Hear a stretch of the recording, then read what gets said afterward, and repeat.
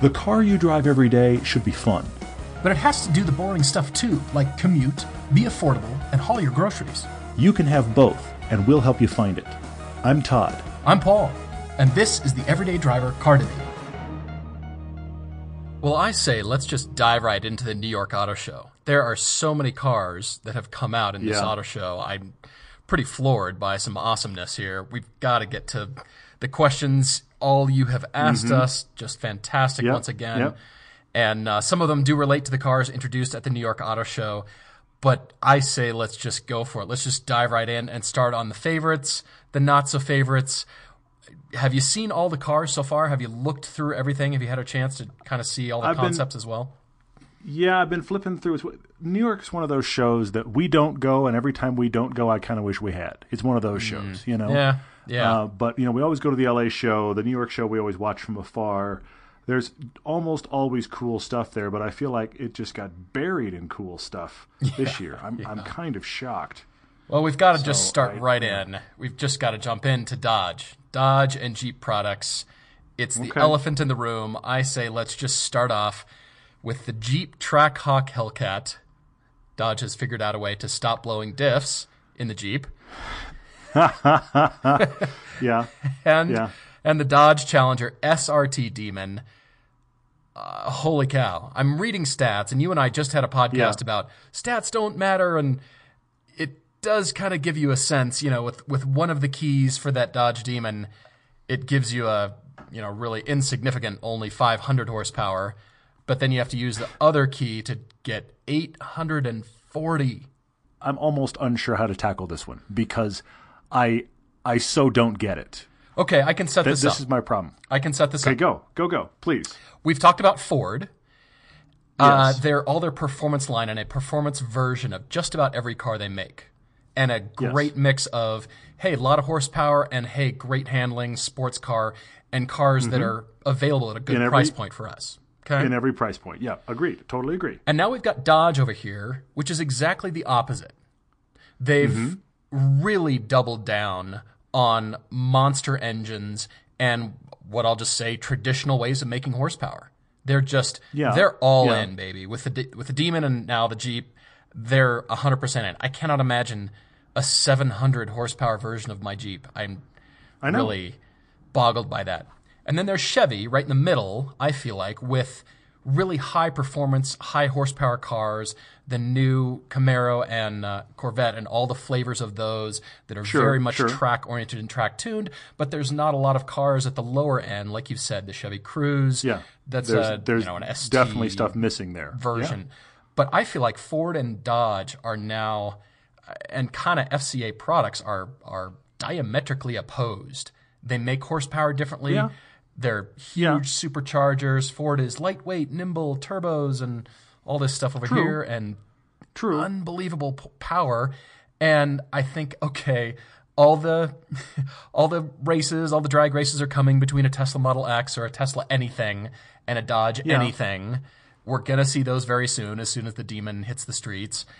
Okay, and now they're claiming it's the quickest in straight line, but I just electric cars. So electric cars and Dodge products are being sold in the same way. They're really fast in a straight line. Yay! Yeah, fair point. That's a weird dichotomy, isn't it? That's the selling point of these two completely different things. Right. The Dodge that can't burn. The Dodge is burning all the gas the Teslas aren't. It's its own gas and all of the Tesla's extra gas offset each other to get its power. And the Tesla's over here with no gas, and they're doing the same 0 to 60 in quarter mile times. But that comes back to something, spinning off the last podcast. One of the questions was, what stat do we think is irrelevant? And we both said 0 to 60. A couple of you chimed in with, you think it's quarter mile. I have to back your play on that too. I think quarter mile is irrelevant. Here is the reason I don't get this car, for two reasons. I'm with you. I'm with you. If your number one desire, if you're a guy, and this is not us, and so I admit bias if you want to call it that, but if you're a guy who fun for you in a car is drag racing, that's not us, but I know there's a huge culture of that, and that's fine. But what I wonder is, why on earth would you spend 80 to 100 grand, which is what this car is going to be, to buy a factory version? Wouldn't you have spent probably 60 to 80 to just build yourself your perfect drag car? Wouldn't you have bought a a beat up GTR at 60 grand and put 20 into it and kill everybody? Yeah. Why? Yeah. I feel like the market for this car is even smaller than most Focus sports cars. That's one thing about it, is it's so focused on being a one-trick pony. The problem, if you will, with the Hellcats is that the engine's amazing and the rest of the car around it is fine. And now you're talking about doubling down. Now they're going, let's make it even more amazing and ignore everything else even further. What? Yeah. I want more well-rounded cars. And this is my, look, I'm going to say something I don't want to say, but I'm going to say it anyway. Okay. I actually wonder, you could argue Dodge is the only one doing that. Isn't that awesome? Yes.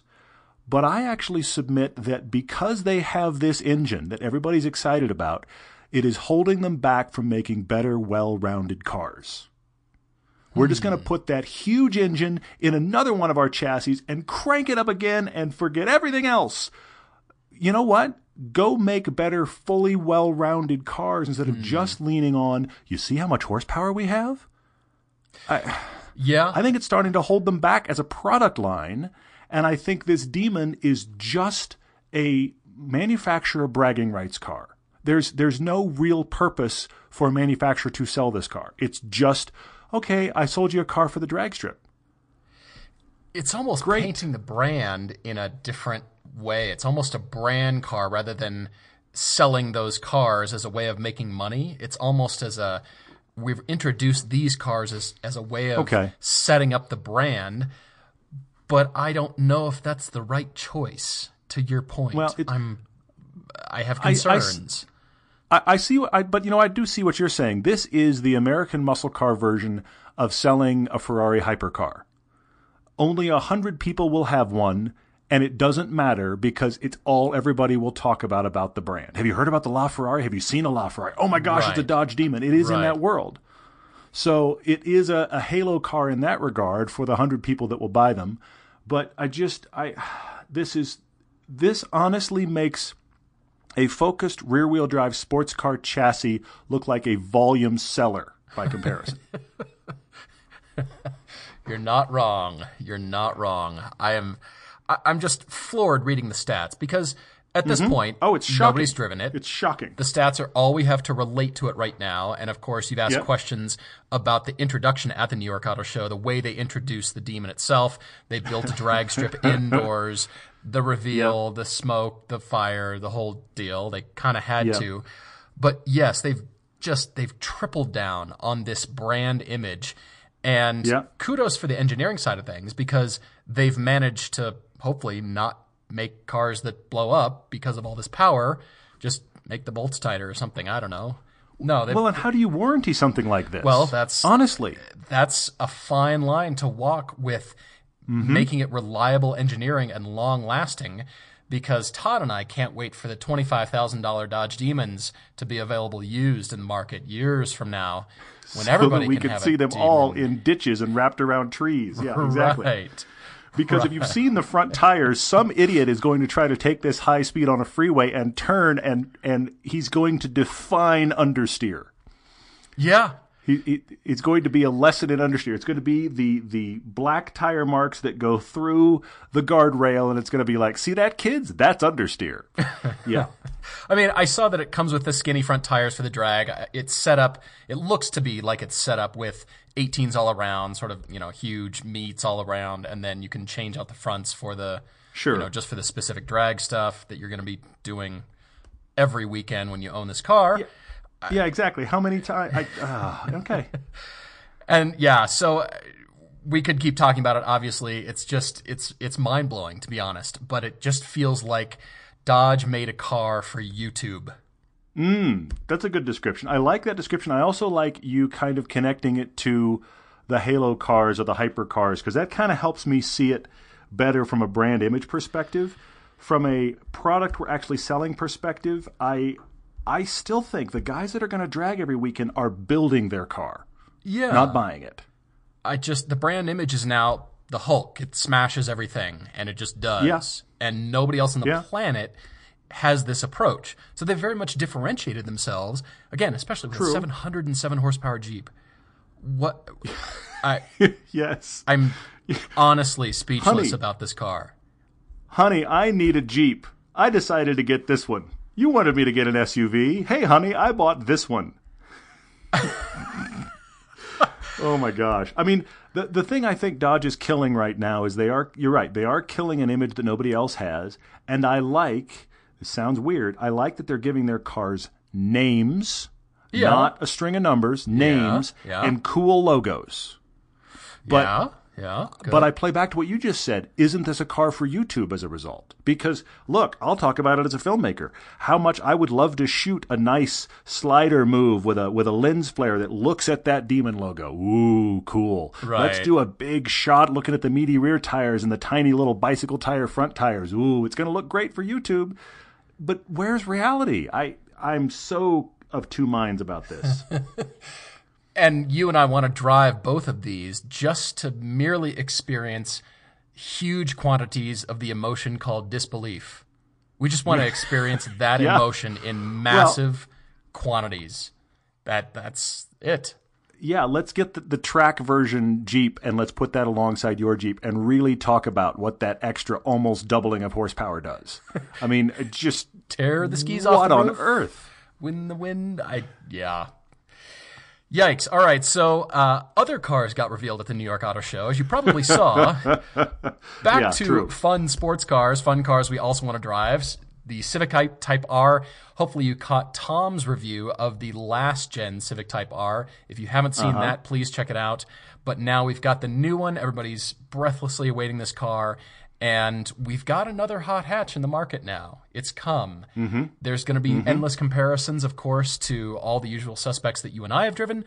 But I'm really looking forward to this car. I'm really curious. Agreed. I mean, Agreed. You know, I've heard a lot of comments here from you guys about, different materials, all kinds of stuff, new technology differentiating this car. I feel like Honda's got to bring the noise. They brought the NSX. They spent a lot of time engineering that. And they've really got to bring something to differentiate them and bring them back into this halo that this pedestal that we all have them on as far as drivers' cars. I really have high hopes, and I really want to drive it. Sure. It'll go up all against the usual suspects, as I said, to find out. I'm even curious about the SI. I mean, the Type R is very cool because it's never been here, but even the SI, I'd love to have them both together and talk about the jump from the new SI to the Type R and what matters and all of these kind of things. I think that's a fascinating discussion. I'm so glad they're coming, but we are still looking at that car from afar, which is a little frustrating, but I know we'll get there. We will get there. Mm-hmm. We will. What other cars stuck out to you? Did you go through the list? I have a few more from a style perspective that I want to talk about and a couple concepts as well. Well, this one might have struck you styling-wise, but I wanted to talk about it because I think it's an interesting shift for a brand. The Subaru Ascent. Oh, sure. Yeah. Subaru does a 7-seat traditional SUV. The reason I want to bring this up is purely because, they have kind of done their Subaru design language on this. It looks like a mix between a Subaru and a Ford Explorer. It kind of has that look about it. But this, to me, speaks to the juggernaut that is the SUV market right now because Subaru doesn't make SUVs. So for them to say, okay, here's our 7-seat SUV, the closest they got was the original Tribeca, which was this weird kind of minivan, almost SUV thing, and that was so kind of universally ignored that you can still get a Tribeca, and now it looks like a slightly inflated Outback. So they've even gone away from that. And yet here is full-on SUV-looking thing. The big takeaway for me is just how much this says if you want to make money in the market right now, you must sell an SUV. And here's Subaru going, okay. And Subaru has been selling so well. They've been setting records for the last couple of years in sales. Based on that, I think it's even more fascinating that they still feel the need to do a traditional SUV. Agreed. And Andres on Facebook has asked if I know anyone at the Subaru Design Studio and suggests that they stop drawing, put the pen down, and call it a day on this Ascent concept. Yeah, I'm kind of with you. It looks like Subaru tries to do a Volkswagen Titan or a Jeep Grand Cherokee or something like that, and they're calling it aimed at millennials, the millennial generation. Okay, but I've noticed over the years the Outback and the Forester just becoming increasingly bloated. If you look at the mid-'90s, like a 93 Outback, it's actually a little tiny wagon. And then yeah. I keep seeing them around, and I'm going, that Outback is actually kind of big. Wow, yeah, it just seems like they keep getting bigger and bigger. And now Subaru has just said, you know what? Let's just be honest with ourselves. Kaboom. Yeah. Here's the Ascent. Yeah. Full on, full size. All right. I parked a recent Outback next to our Acadia right before we sold it. I happened to park a recent Outback next to our you mentioned Acadia. this. Yeah. And the Outback, honestly, the Outback was 90, maybe 95% the size of the Acadia. Amazing. Which the Acadia is actually really good 7-seat packaging. It genuinely is. But there's no reason for that Outback to be close to the same size. And the Forester, think about the early 2000s Forester. It was the sleeper hot rod. You put a bunch of STI parts on that, and you had this little tiny, nobody sees you coming wagon. And now that's become this kind of lost its way bloated thing. Mm-hmm. Fascinating. I mean, look. They're going the right direction with the market because they're selling faster than ever. But I do think it's interesting that here they are with a full-size guy. So that was one I thought of. And then the other one I wanted to mention because I think it speaks to something we talk about a lot. 4-cylinder Jaguar F-Type. Oh, 4-cylinder? Good. Yeah. I mean, this feels like a direct Jaguar response to the 718 series. Yeah. They looked at that and clearly said, we have to sell something in that range. I mean, the numbers suggest they're pretty good. I mean, we're talking about, around 300 horsepower and around 300 pound-feet of torque. Okay, those are still good numbers no matter what the engine is under the hood. I'm still a little surprised by this. I wonder, I honestly don't know how this is going to sell. I think if it brought the car down to like 45, 50, it would sell like crazy, but I think it's still going to be $60,000 by the time you really get one. Yeah, I'm reading that too. And I'm curious, though, about the weight balance and actually kind of making this car a little bit lighter, even though it's down on power compared to the big boys. But I'm really intrigued by this, and I love the looks. I like the wheels on here that they've presented. Definitely, yeah. I'm pretty impressed by this, but they've still got to keep the price point high because of the perception of the brand. They're not going to do a $30,000 or $40,000 Jag. Well, the XE. Yeah, I guess. I guess they have, but you know what I mean. For the coupe, the Halo the XE car. coupe, the XE sedan is obviously cheaper, but I see what you're saying. For this car, I get your point. For this one, for the sports car, it's got to be another kind of a Halo car, but the lightweight nature of it and the potential for tuning is intriguing to me. True. I'm just see who could blow up their 4-cylinder Jaguar first. It's a challenge. Somebody's had a stopwatch. I mean, it's going to be, screw a turbo the size of your head to this thing, and then let's see how much power we make. The way, and then you go drag it against the Demon, and now there's a YouTube video. I'm telling you, we've solved YouTube for the night. We've solved YouTube. There it is. Mm-hmm. They make YouTube cars now. They're going to put those engines in everything, the Durango and everything. This is what I'm saying. That engine's going to be in the entire lineup. Instead of taking the lineup and going, how do we make these world beaters? Let's just throw the Hellcat engine in there. Sir, it's a Dart. I don't care. Figure it out. I don't care. I mean, still love the fact that you have made the Teslas and the Dodges of the world. They offset each other to be the carbon neutral equivalent. Yes. I love that thought. If one of those companies would buy the other, they'd just be at 0 point. It'd just be blank now. Just be blank. Done. Yeah. That's really hilarious. Well, still speaking of SUVs, the Range Rover Velar has really caught my eye from a style standpoint. I am admittedly pretty all about this, strangely. This just hits my hot buttons. It's just sleek and great looking, and it's just, I feel like what Range Rover needed to do. You thought they didn't need a fifth SUV?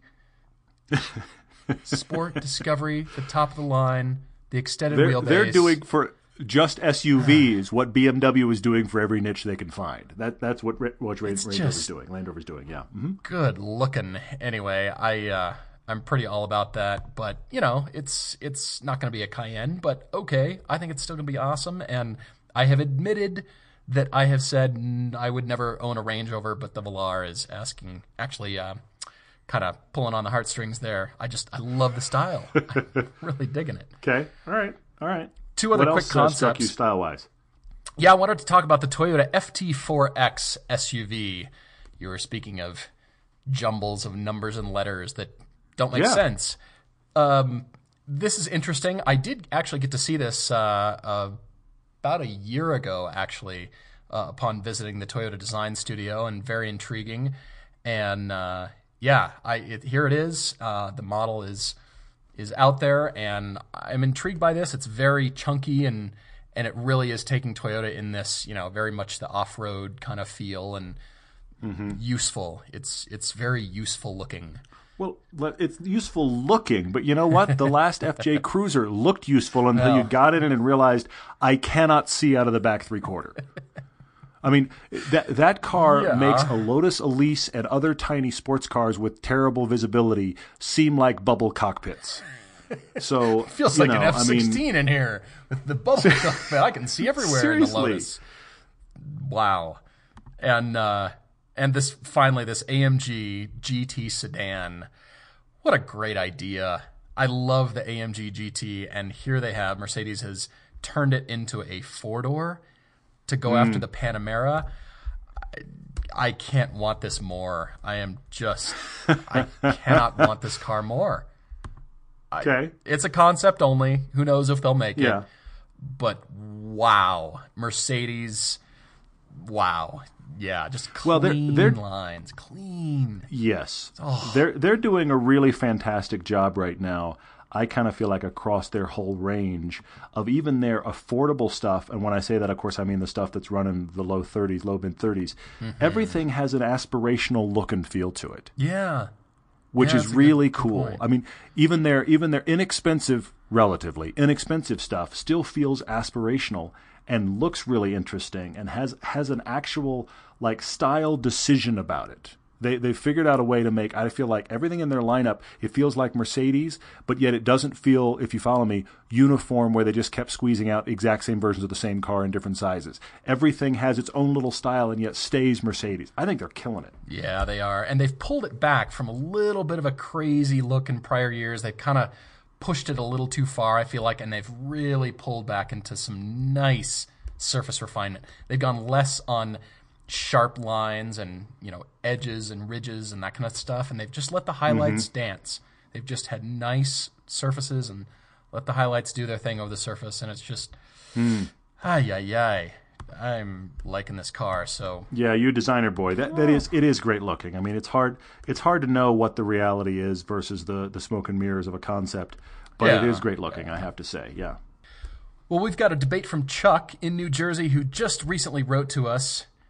He's been wanting some research choices for his next car, of course. And I liked it. I was kind of tying this into just mileage because, so many times you and I talk about just fun cars, sports cars. It's interestingly few and far between for folks that write to us asking more about the mileage thing combined with fun in this CUV, SUV category that you and I keep talking about that is dominating the market so much. And that's definitely where he is. That's right where he's at. He's got a big story here about the memorable cars that he has had and the current Mazda 3 that he's got, the 2012 Mazda 3 that he's got. And he's looking for this kind of the mix. He is this target market, and many of you are. Yeah. I find it so intriguing because he's named cars that we don't really talk about, to be honest. Subaru Crosstreks and Ford C-Max Energy. He's interested in the tech here that's still affordable, that is still fun to drive, but it's he's not alluding to track car in here or Canyon drives. It's just got to be fun, but MPG and that CUV size.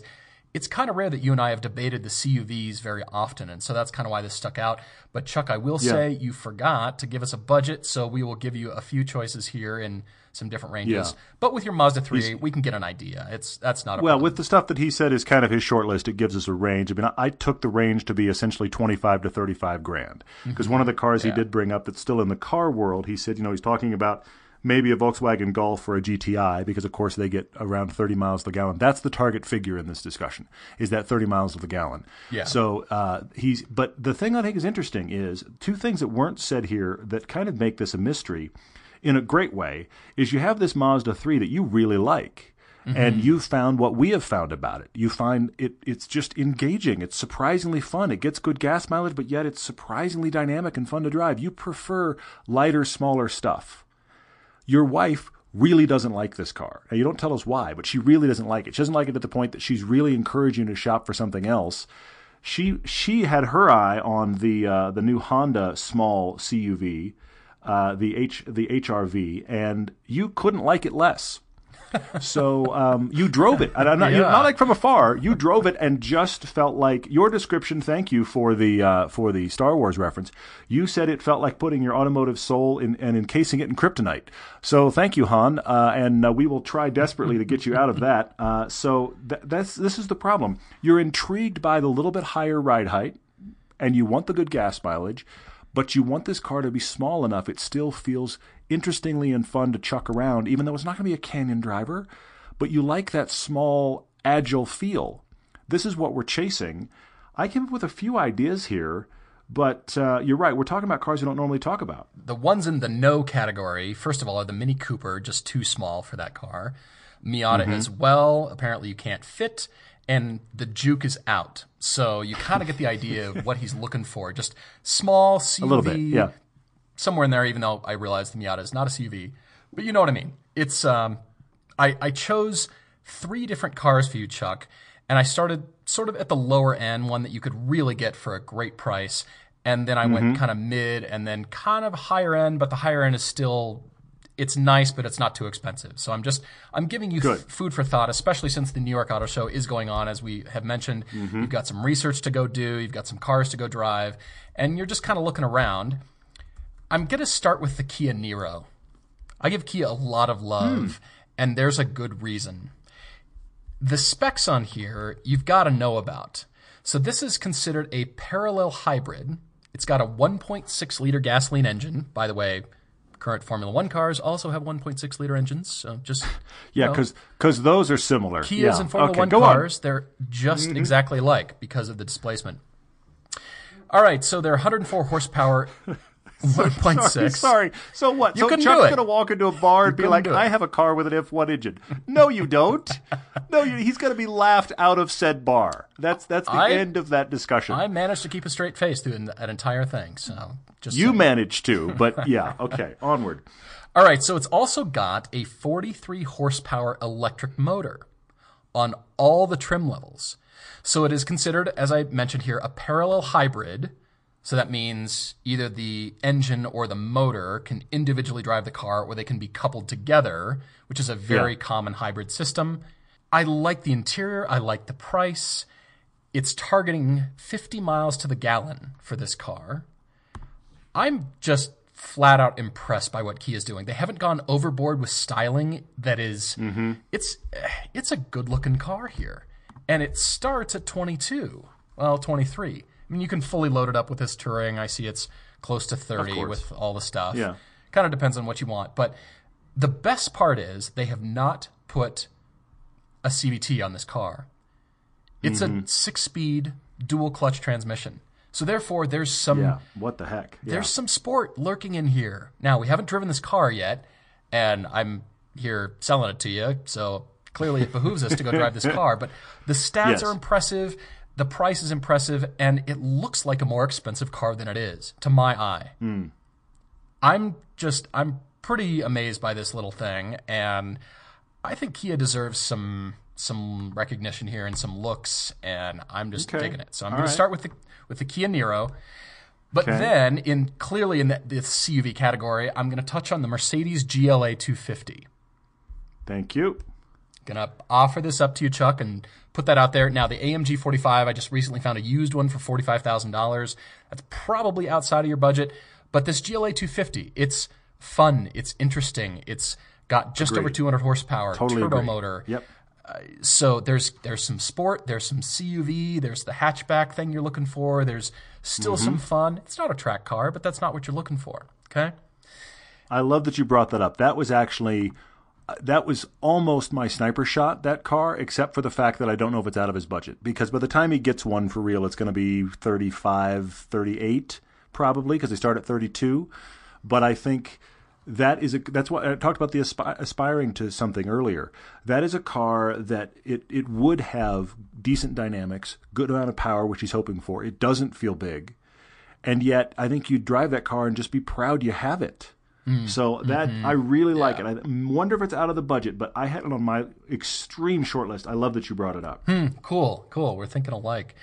My top end for you, Chuck, and this is just a consideration, but you need to know about the all-new Volvo XC60.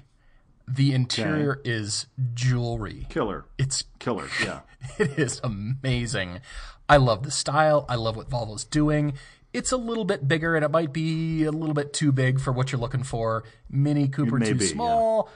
This might be a little too big, and it might be too expensive. But I guarantee you, part of you is going to want this car when you sit in it, drive it. It's that CUV category. It's still going to be interesting, fun to drive, but just a nice place to be.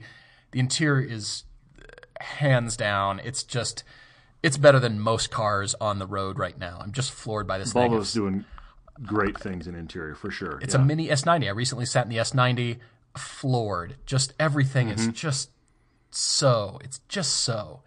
And, oh, man, I really, really appreciate what they're doing. So that's at my top end. I'll leave it there. So those are my three choices for you to consider.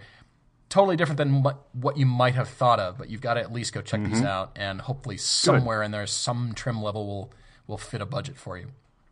Good. I think those are excellent. I want to add a couple. First off, the thing I don't know here, Chuck, is what's wrong with the Mazda 3? That's not defined here. I mean, you actually talk it up, and then you say your wife doesn't like it. So what does she not like? Now, it's also not going to be her car. She has another car, so she doesn't I'm going to say it to you. Look, this is the reality of marriage. She doesn't have to like it. I mean, she has to tolerate it. Candidly, she has to tolerate it, but she doesn't like it. So I am wondering what she doesn't like about it. I'm wondering if both of you are just leaning toward you want that little bit higher ride height and that kind of stuff. I'm wondering if that's what's really happening here.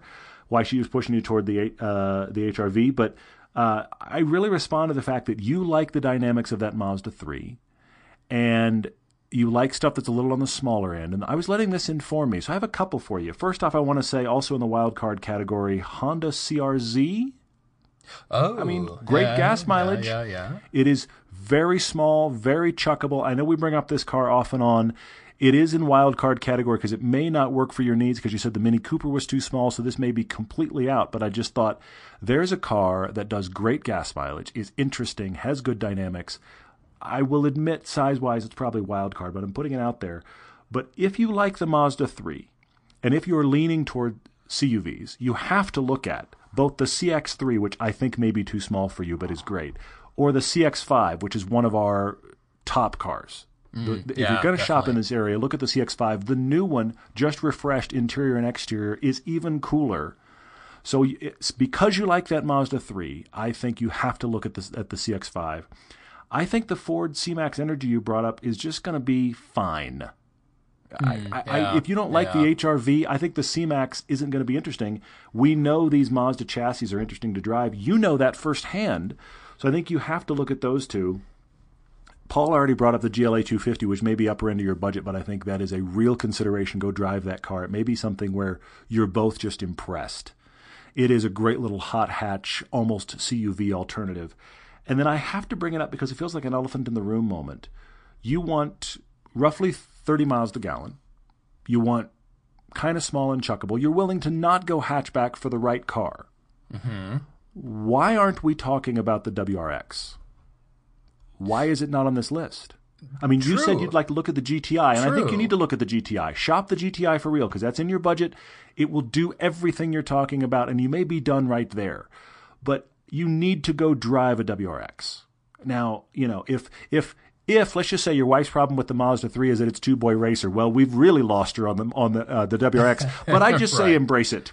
I will be your teenage friend here, Chuck. Embrace it. Buy it in a ridiculously bright color and say, honey, I love my car. I don't know. I'm taking a risk for you here, but go drive a WRX because, okay, it's going to get a little under 30. They're listed at 27. Most people I know that drive them are getting 26, 27 in the highway if you're doing highway driving.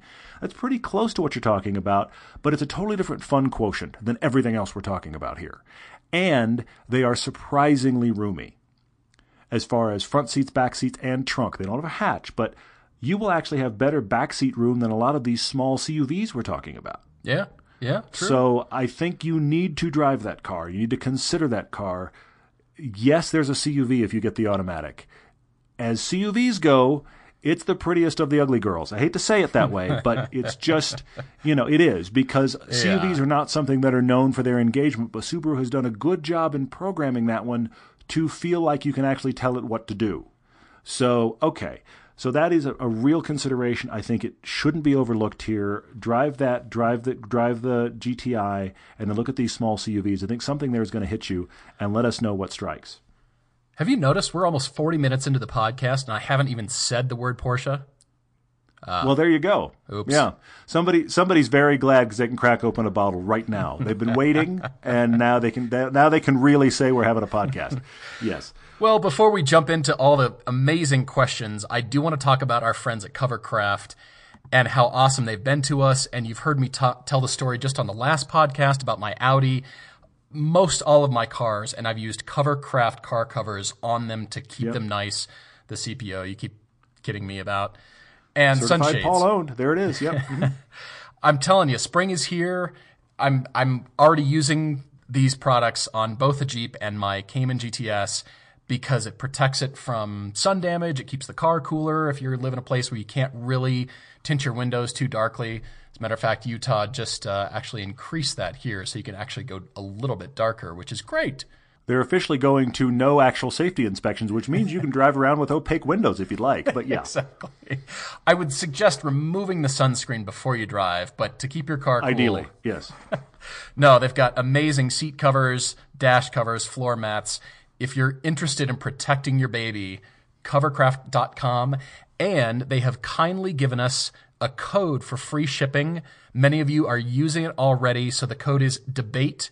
When you go to covercraft.com and order products, use that. Think of us, and hopefully you'll protect your baby as well. For sure. I've never seen anybody as religiously use a windshield cover as you, my friend.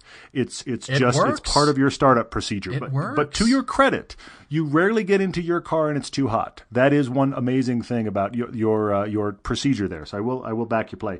Lots of great questions on Instagram, Twitter, and Facebook. Thank you so much. One of them that I wanted to talk about, let's see, Mount Blecano asked a question that I wanted to speak to. He said, how many G's do we think it would take to make a 911 in a corner roll over like a lifted truck? So a lifted truck take a turn too sharp. How many G's would it take? Here's the thing I'm going to say about this, Blake. This isn't going to happen.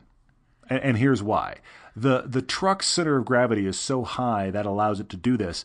What would happen in a 911 or any sports car is that as the G's get high enough to overdo the corner, what's going to happen is the tires are going to break traction long before the car rolls. And it's just going to start to spin.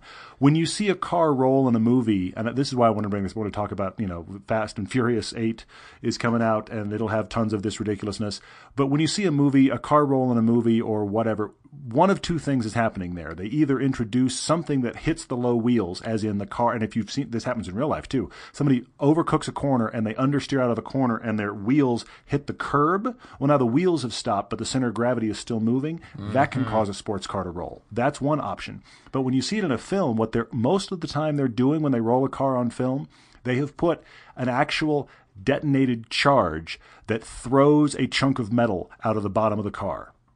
I thought it was a stump, like a piece of wood. It can or be. Something. It can be. It's not like a wood stump often, but it can be like looks like a big metal, oversized can often. Sometimes you can watch like movies from the 70s and 80s when they were first doing it. You can watch the can exit the frame and roll out. You can see the whole thing happen. It's like this so short range cannon out of the bottom of the car, because you'll have the stuntman put it into a sharp corner, and then they blow that charge that sends this object out of the bottom of the car that creates the momentum to tip it.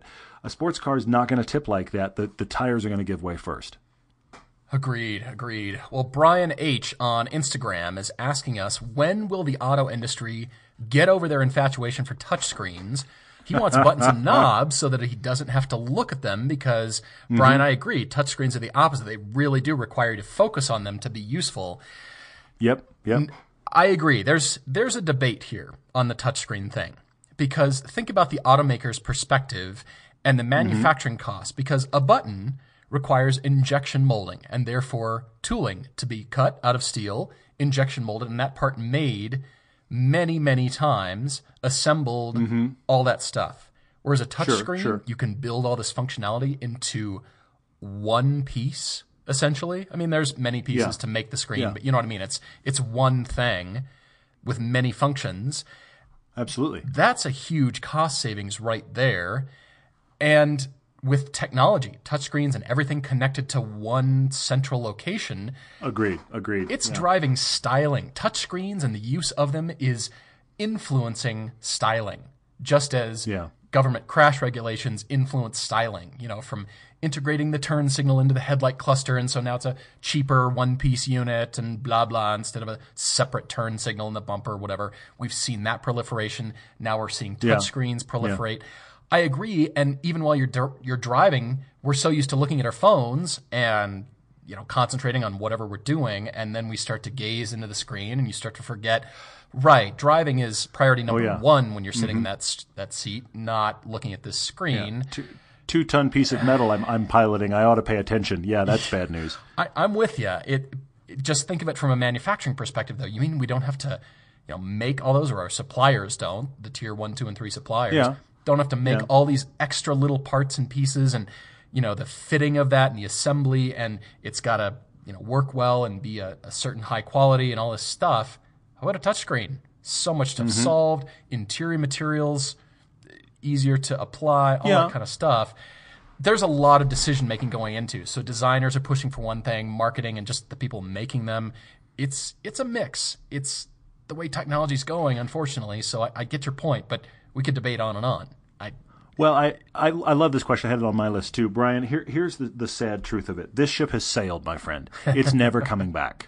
And the thing is, as Paul's already spoken to, it allows for depth of menus, which is candidly dangerous from a driving perspective. Right. But because of the touchscreen, you have depth of menus. I'm going to give you two alternative cars. Look at about a 2010 Honda Accord or a 2010 Porsche Panamera. The reason those relate to this discussion is because they are festooned with buttons on the interior, because they have tons of buttons that do one thing. Now, I personally don't mind that. I actually think that's great. I don't mind sitting in a Panamera for 2 minutes and going, oh, there's that button, and then I'll never forget where that button is. The same thing was true of that era of the Honda Accord. But once you do the screen, look, Tesla's the extreme example. Once you do the screen, you don't need any buttons, and it can be super clean and hyper modern, and look at us, and the buttons won't age. On top of the whole manufacturing discussion that Paul is having, the answer, if there is one, I think from a driving perspective only, because if we go autonomous, then it's a screen and we don't care. But from a driving perspective, is that combination of there are tactile buttons with good – think about how Audi and Volkswagen, but Audi especially, figure out the tactility of their buttons and knobs. There is a specific thing to each button and knob. If you have those for the things you're always going to use, volume and HVAC controls, and then touch screen for the deeper stuff you use every now and then and can wait to a stoplight. Those combinations seem to be the best combinations. When it goes all touch screen, you're in genuine trouble. And when it's all buttons, now you've just got this whole dashboard of buttons and you're trying to figure out where is that button. There is a happy medium here, but the touch screen is here to stay. Agreed. There is one button that I want to remain a button, and it's the air conditioner, the air recirculate button. I need that close at hand to prevent, fumes, diesel trucks, cars, hard on the gas, and all the fumes coming into the cockpit. Yep. I need that button, like the biggest one, like the mute button on your TV remote. Like, there it is. It's right next to the hazards. It's hazards and recirculate. Those are the two ones on the dash that you've got to have. That's funny. I like it. What else? What else stuck out here? William Pressure said, what car would you make a track car? What car do you think would be a good track car for someone who can't drive stick? They only want to drive automatic as a track car. And then he says, no Porsches. So I'm going to say to you, William, anything with the ZF 8-speed transmission is probably a pretty good candidate. I mean, BMW does great things with that in their lower level 2 Series BMWs, has got that 8-speed. That ZF is in all kinds of things. Yeah, it is. And typically it depends on the car. I mean, obviously the cars that are more family haulers with that don't have, a quick shifting reality, but that 8-speed can be set up in such a way and programmed in such a way that it's a surprisingly good auto for track use and for hard driving. That's a good one. I've known a good number of people that have tracked Corvettes with the automatic. It's not my first choice, but you could certainly do it. So that's an option as well. Those are the first two that jump into my mind as autos you could get by with that are not Porsche automatics. There are others, but I think the ZF 8-speed is a real special transmission in anything it's in. I'm with you. I would think about the Mitsubishi Evo MR with its nice dual clutch transmission. Yeah. Absolutely. Thanks for doing that. That's a great one. Anything with a dual clutch because of the speed with which they shift, and they're so robust. So I would think something like that. And dual clutch transmissions, they're really designed for track work. They're just so amazing on track. It's amazing. I did not bring up the Evo X for once, but you're absolutely right. That transmission is a far better transmission than you would think, knowing that little company and that inexpensive car. That's a very good one. Yeah, great question. Instagram, Schmidt Smash.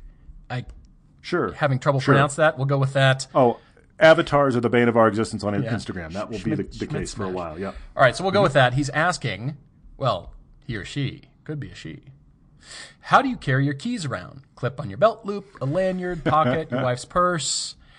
Well, as a matter of fact, I keep my key entirely separate from all my other keys. Yeah. Both the Jeep and the Porsche. It is a separate. The Porsche, of course, has a Porsche fob on it. Of course it does. Yeah. But the Jeep, it's a push-button start, so I can just keep that in my pocket, but I keep it separately. It's not on the key ring. Honestly, I like the car key to be separate because, especially when it's in an ignition, you've probably read stories about the weight of your car keys and all the junk hanging off it can actually pull on the ignition switch and cause damage over time. It does happen. Yeah, it was GM could tell you all about that. Anyway, GM can tell you about that. I don't want the weight hanging on there. The Porsche does have the ignition, even though with that little car-shaped fob that it is. You still have to stick it in and twist it like a key. I want just the Porsche logo hanging off of that key, and that's it. I don't want my keys jangling. I don't want the noise. I want my house keys and my pocket separately. So it's a little weird, I realize, but I want the car keys separate. It's not that weird. It's not that weird because I'm right there with you on it. I want to keep that key separate. I keep it separate for a different reason. Not only not want it hanging out of the ignition. Invariably, because of my long legs, and they're not as long as yours, but it's because of my long legs, if I have more than one key on the key ring, I've got something just like wagging back and forth and swiping against my knee. Yeah, yeah. And that drives me nuts. And my wife, and I think this is not an uncommon thing, she has that huge ball of keys, one of which is her ignition key. Drives me insane. And so anytime I drive her car, I peel that off the monster key ring that could double as like a manhole cover. I peel that off and I use just the key in the Porsche. And of course, then she's like, where are the rest of my keys? I'm like, I don't need the rest of the key. I need the car key, just the car key. But then my FRS key is all by itself on, because I'm a climber, a tiny little carabiner, like a 1-inch tall carabiner. And I have a tendency to clip that to my pants. And there you go. That's a weird question, but that's the answer. Which is cool. I don't understand why people have so many keys. Like, how many locks do you have in your life? I have my house key, the key for the ski rack, which I can take off, and the mailbox key, I think. That's it. And you're done. You're done. It's just very lightweight. I don't have this nest of keys on this giant jangly key ring. How many locks do you have? Anyway. What prison are you walking into every day? Exactly. What's happening here? Yeah. You're a custodian, or you work at a prison, or exactly. You need keys to the entire building, or what? Anyway, I don't get it. Shane said that he's not sure if this is a comment or a question, but he's pretty sure that since we've started saying "Ask Me About Cheap Phaetons" and selling the "Ask Me About Cheap Phaetons" T-shirt, he's pretty sure the prices have gone up. Shane, I would love to think we're that influential. I seriously doubt it's because of us. But I would love for you to have one of those shirts because those shirts are great. And they are ridiculous. But I still would love to have a cheap Phaeton. But of course, the last thing we can do right now on the show is just burn money for fun. But hopefully we'll get there. What else? Oh, Bill F. is writing on Facebook about Kia, since I've touched on Kia. Yes, I love Kia. Have we ever driven the Forte? Because he's seen them advertised new under $14,000. He thinks they're quite nice looking, and he sat one recently at the Houston Auto Show and thought the interior is pretty nice, pretty decent for the price. Actually, I have not driven the Forte. I had an opportunity a few years ago at the Motor Press Guild Track Day. Did you get in that Forte at all? Have you been in one? I did, yeah. How was it? Well, I felt like it was, and this is at least a full generation back, but I felt like it was a middle-of-the-pack performer. But it's good looking and it's affordable. I mean, that's where Kia and Hyundai has been for a while anyway, you know. So, yeah, and that was a generation back, as you said. That's a full generation back. They've only gotten better since then. I would love to actually like to drive the new one, but you can get that prior gen. I mean, a lot of them are cheap. We're talking about cheap Fiestas. You can get cheap Kia Fortes for sure. I'm thinking everything is just pretty well thought out for the market segment, and I like them. I just haven't driven them. We know they're not going to be an equivalent ST something from Ford or something really hot, but it's going to be decent. And I think for the price, it's going to be really hard to go wrong, to be honest, Bill. So there you go. Hopefully that's helpful. So many good questions. Sean Quinn asked, and actually Jordan responded, and I agree with Jordan's commentary, but Sean Quinn asked, how does someone that's new to a mid-engine car essentially get into a mid-engine car and not injure themselves or the car, or his description, keep from wiping their license plate off on the mountain road? So how do you do that? The big thing, Sean, about a mid-engine car, or especially a rear-engine car, this was the 911's problem, is you can't be lifting off the power mid-corner. You have to brake prior to the corner, and then you have to get off the brakes and settle the car with power. Now, I don't mean put your foot in it right away, but I mean just you find that place where you're able to settle it. You put a little bit of power into it so that the wheels settle that back end. Because if you get on the brakes real hard and you get the weight off those rear wheels, that's where you have that inertia moment sitting behind you now that can really get you in trouble. So it is about how you use the throttle in the corner, and it is less forgiving than the front engine cars in that regard.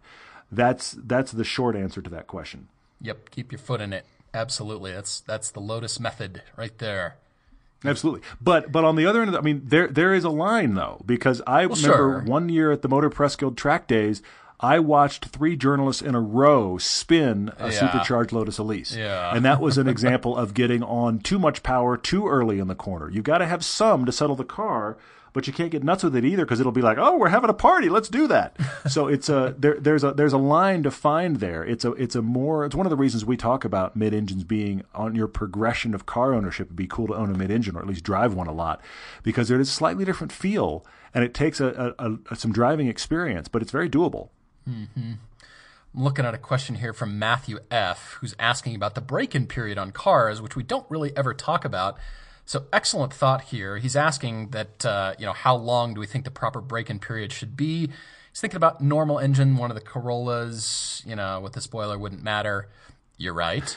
But the high compression or high PSI engine, the Focus RS, as in your car, yes, look at the manufacturer break-in period. It's very closely aligned with what engineering specifies.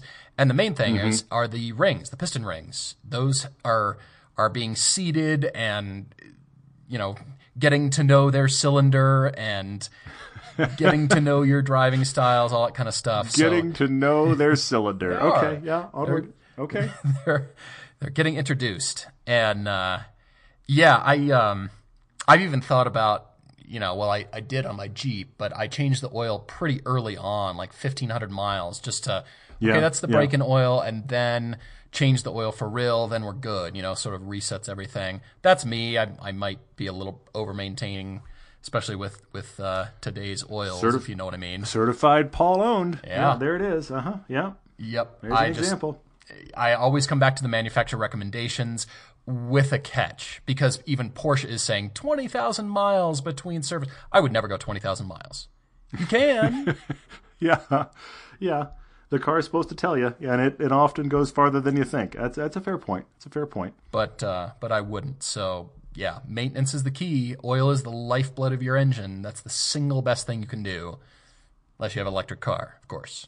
But you know what I mean. Yeah. Greg Scantlebury asked an interesting question that at first I didn't have an answer for, and then one kind of filtered its way through my brain, and I went, that's what I'd like to do. His question was, what's one thing we wish we knew how to do ourselves when working on cars? And I thought of one. I mean, there's a lot of things I'd love to know how to do. But the big thing about working on your own car, Greg, I've ranted about this before. I feel like the dividing line, look, there's a lot of very talented mechanics out there, and I will never be one of them. But the thing that they have in their favor is they always have the right tool. The number of times I have just battled with this weird nut in this odd place, and I can't. And you show up at the mechanic, and they go, "Oh, you need one of these," and they pull out this weird tool. What is that for? It's just for that nut, and they get it out the first try. Right. And you sit there and you beat your head against the wall, like you've got to be kidding me. Why would I have that tool? So that's a side note. But I would say I wish I knew how to do my own alignment. Because then you could play with the alignment of the car. Look, I'm not saying let's re-engineer the thing, but if you wanted to set up a track alignment or you wanted to go on a road trip and you wanted a little bit different alignment, you could just go do that. I have no ability to do that. And when you go to alignment is one of those things where you're just trusting the guy did it right. I'd like it to be like this. Would you get me a track alignment? Sure, I'll get you a track alignment. How much camber do you want? Hopefully he did that right. He gave you a little sheet that shows you the green and the red and whatever. I'd like to be able to do my own alignment. That would be cool. That's a really good one, actually, because you know how you want it to feel. You know how you want the steering wheel to center on certain roads. You know what you're looking for, and it's hard to translate that information to the guys just setting the factory specs when, I like that a lot. And even if he does it, I mean, I know there's some guys here in Utah that have been recommended to me for if you want to go get a track alignment, they'll help you and that kind of thing. I get that, but it takes away your ability to play. You can't have, if you could just change the camber and be like, you know what, that's not feeling right. I want to go back the other way. But having the ability to actually put it on the thing that reads the settings and be able to do it yourself, you really now could play and fine-tune the handling feel of kind of any car you own. You could screw it up, you probably would, but knowing how to do it would be cool. Greg, I think to Todd's point, I would just like to have the time and the space and the right tools just to do my own oil changes more easily, like a lift. Yeah. Like the lift is crucial. I want a lift. And the space. And just, I feel like, having all those things would sort of open up the doors a little bit more, if you know what I mean. It would just open up possibilities just to be able to clean underneath stuff, clean salt and rocks out of the car and just look at things and just be able to put my own eyes on certain areas of the car very easily and quickly. So I know what's going on with tire wear and brakes and, I can just give the underbody a quick check and, look at seals and boots and things like that and keep on top of it. I just, lifts are really, really handy. So that's kind of mine. Lifts for everyone. Lifts for everyone. That's what we need. What else? Gosh, I'm scrolling here. So many. There's great questions.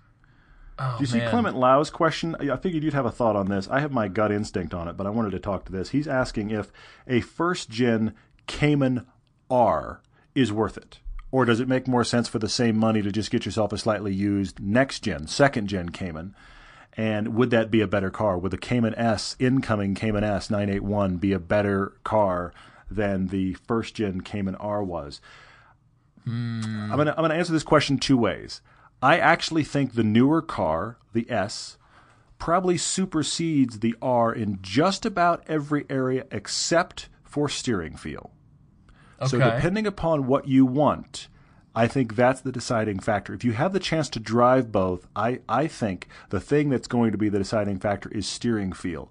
Because the 981, the second gen, it refined the interior really nicely. The power delivery is really nice. I mean, it is a more refined, better car. I love the styling more, and I like the styling of the first one, but the styling of the second one is awesome.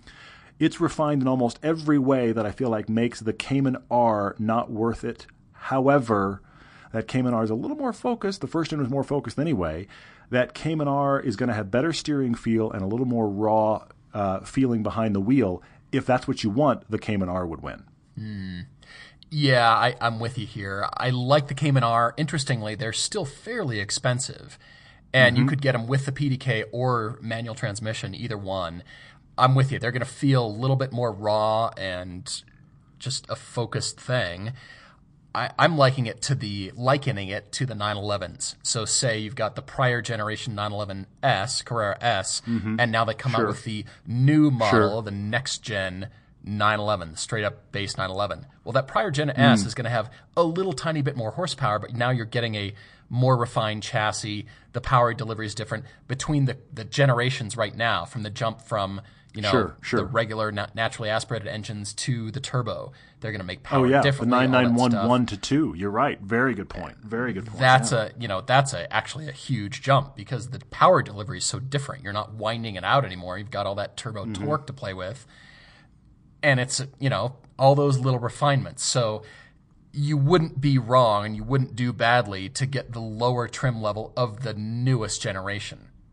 But if the stuff appeals to you, like this Cayman R, if that really appeals to you, those are amazing cars. I mean, they're still amazing. That's just where they were at the top end. I don't think we're going to see a Cayman R because of the way we've gone to GT4, GT4 RS, all those kinds of things. Yeah. I think the Cayman R is going to be a bit of a rare beast. So in this case, you wouldn't be doing badly to go after that car too. It'd feel pretty awesome. Kevin, I want to call you out as having a fantastic question that we're not going to cover tonight. Your question. Here's your question. Your question was you'd like us to give you our favorite must-buy cars at about every $10,000 price increment, like at 20, at 30, at 40, and you say you want us to go all the way up to $200K. Buckle in, my friend, because that will take some time. Maybe we'll do that for like a Topic Tuesday. I think it's a great question.